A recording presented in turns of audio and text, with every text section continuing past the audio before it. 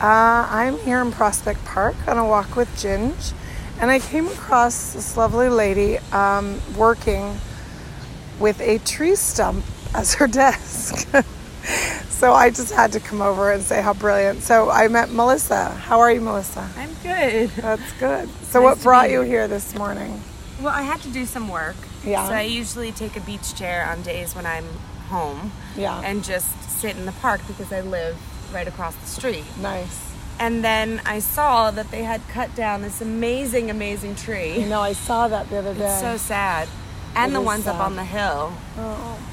So, yeah, I noticed that somebody had pulled this stump over. So I thought, like, might as well use it as a desk. It's just a brilliant desk. I love the look of it. And then, and you're here, you're drinking your celery juice? Yeah. Did you make that yourself? I did. And put it in a jar, of course, because who can drink out of anything but a jar these days? I know. So, it has a lid, Yeah, it's awesome. So, how do you make celery juice? I just blend it with water and then strain it. Oh, yeah? Yeah. That's cool. I have a juicer as well, but it's like more work. Right, I know. That's why I've never bought a juicer. Yeah. Because I've just heard that cleaning the juicer is really challenging. That's the hard part. Yeah. It is. I'm not sure, yeah. So what do you do? I'm a producer and I'm an actor. So I'm working on multiple projects at the time. Yeah. And just to keep the stress levels down, I take it to the park and do it.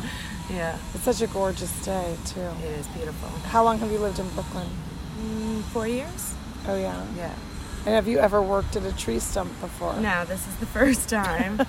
I want to take this tree stump, I know, it's really Make amazing. a table out of it. It's just so sad. I have actually something exactly similar as my coffee table with a piece of glass over it. Yeah, it's beautiful. Yeah.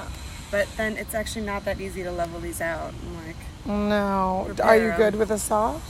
kind of. You really are? Well, I have some woodworking skills, but this is like next level, Really? Yeah. There's a place my son took classes called, I want to say, Makeville or something. It's in the Gowanus, and you can just go and use their studio.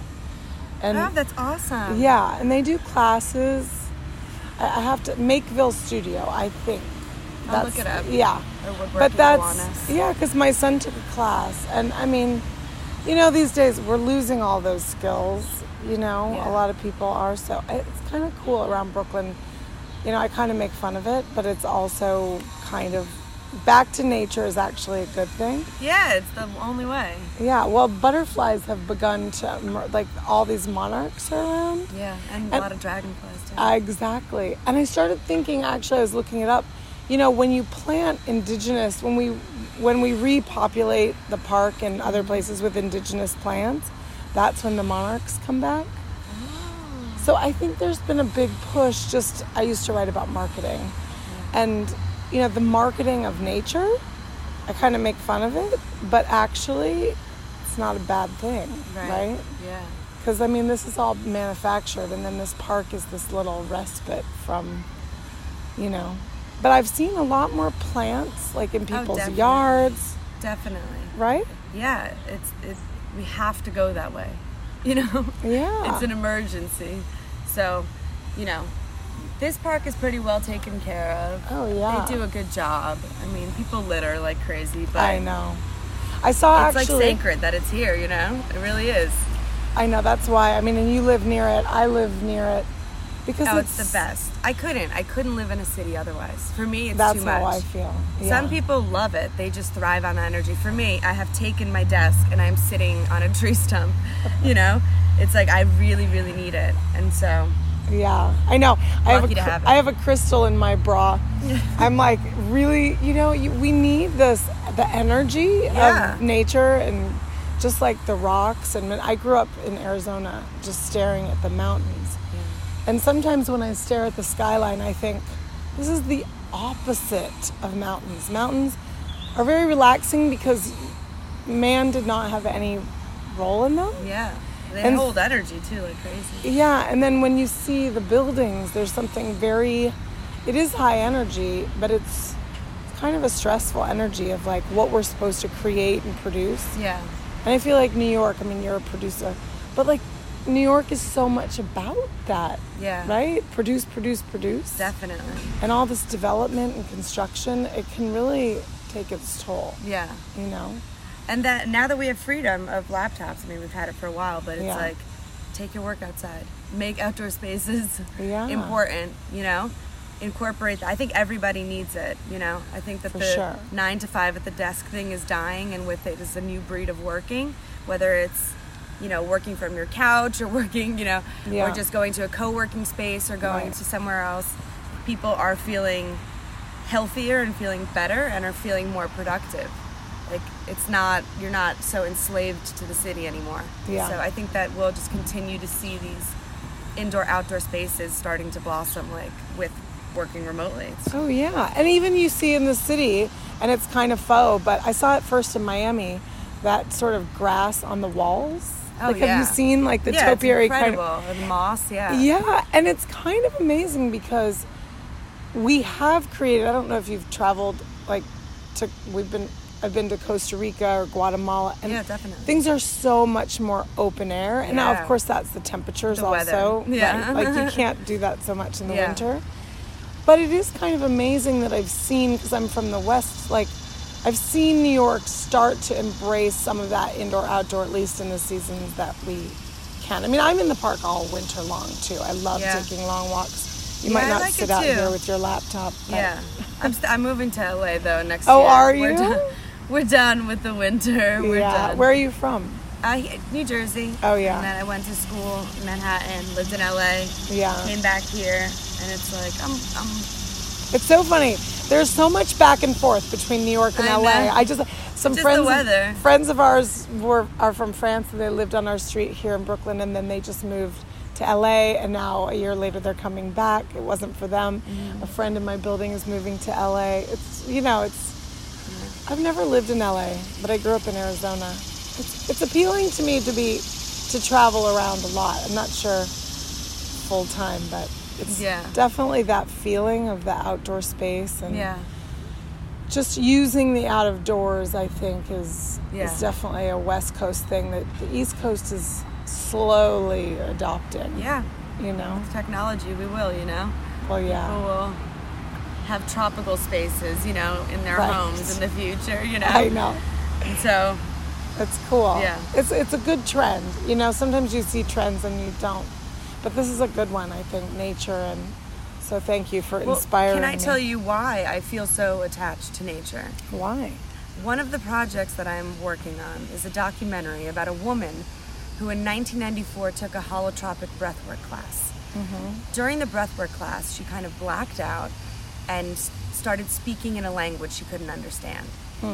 After the class, she was able to continue to speak this language, but she couldn't figure out what it was, and she went on like a decade-long hunt to try and figure out the language. And finally, she was linked up with an anthropologist who worked at the Smithsonian, who happened to be from Brazil, and he said, I recognize these languages. I actually was born in a neighboring tribe. So on one of his trips to Brazil, chills right now. It's so weird. He took her tapes that she recorded of her speaking and said, I'm going to try to get these translated for you. 8 tapes were sent, 7 were translated. They ended up being these messages about Mother Nature, about prayers for the dead, just like a ton of information. And it turned out that this woman was actually speaking 4 indigenous languages. So with this 8th tape, this message came out. But the shaman in the tribe said he can't tell the message to this woman, or like to the anthropologist, because he has to say it directly to the woman, because she was speaking as a dead shaman, and this was a message for humanity that needed to be said shaman to shaman. Before this woman could get down to the Amazon, this anthropologist passed away. And so for 15 years, this story's been sitting dormant. We've now connected everybody so that we can get this woman who speaks these ancient indigenous languages down to the Amazon to meet with these shamans face to face to decode a message for humanity. Now, when doing research for a project that amazing, you know, a lot of the messages that were coming through were about Mother Nature. We're about what we're doing. We're about how these trees are the original Wi-Fi, how they connect and talk, and that there's energy when you put your feet on the ground, and that there's, indigenous people believe all kinds of things, that rocks are little people, and Oh, yeah. it's amazing. But they're saying that this wisdom is slowly dying, and we have to bring it Every the light. morning, and I had skipped a few days, but a few years ago, someone that I met at Omega Institute gave me a book called Medicine Cards. And it's all animal totem cards based on Native American sort of, stories. And it's so many messages in these stories about exactly that. Sort of what we're not paying attention to, Definitely. what indigenous people know that we came along and sort of squashed. And I'm reading this book that I picked up on the street, this Neil Gaiman, American Gods. My husband's like, "What are you reading that?" I pick up books on the street that speak to me, right? Yeah. And I've never read him, and it's very sort of out there, sort of, magic realism or whatever. But we do, I feel really strongly that nature, and this is why I've been paying attention to the butterflies, because we have kind of built over, everyone's afraid of bees. I've been working with teenagers, and I spent some time last night with some people, and very intelligent people, and they're really afraid of nature. Definitely. Yeah. And when we're raised in urban environments and our parents are afraid, I said, we have encroached on the insects. It's not the other way around. Definitely. So we have to kind of shift that. There's a panic. Harmony, there has to be a better harmony. We have to coexist, Yeah. I do these drum workshops. I actually have to run and I'm doing this camp with kids, and it's called Get In Tune. And it's really about getting in harmony through music. Right. Because I hang out with a lot of musicians, and I realize, sort of similar to your documentary, I started playing piano by ear. Now, I took it as a kid, but I never played. Right. And it is a language, music, right? Of course. And so many cultures, indigenous cultures, have music. And in this country, we've sort of lost playing music.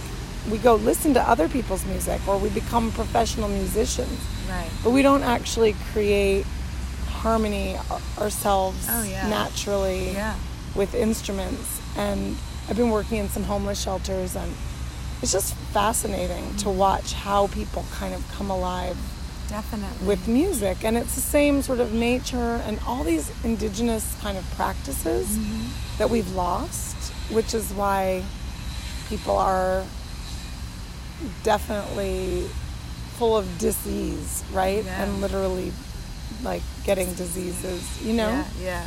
because we just don't connect back to, like you said, the earth. And so your work sounds amazing. Let's definitely Gotta get the keep in message out to touch. as many people. And what's it called, your documentary? The Messengers. The Messengers. Yeah. Nice. And when is it going to come out? Do you have a sense? We're raising funds. Yeah. So we filmed an 11-minute teaser. We've begun the story, and we're just starting to collect the initial footage, and we're raising funds for the actual trip to the Amazon. Awesome. So marketing. Oh, I know. It's the hardest marketing. part. Well, it's great to meet you. It's nice to meet you too. For And sure. then on Sundays, there's a family here that does a drum circle. Oh, yeah? I'm pretty sure around this tree. This Oh, tree was cool. like really awesome. You could stand inside of it. Oh. It's so sad that particular tree is gone. I don't really actually have any relationship with any trees except for that one, and I think a lot of people did. But there's a drum circle that is in front of that tree. Wow. And they drum for like 6-7 hours on Sunday. So Wow. at any have point, to pop in. Yeah. I have lots of drums. Yeah. So, well, thanks for talking to to me. meet you. Nice to meet you.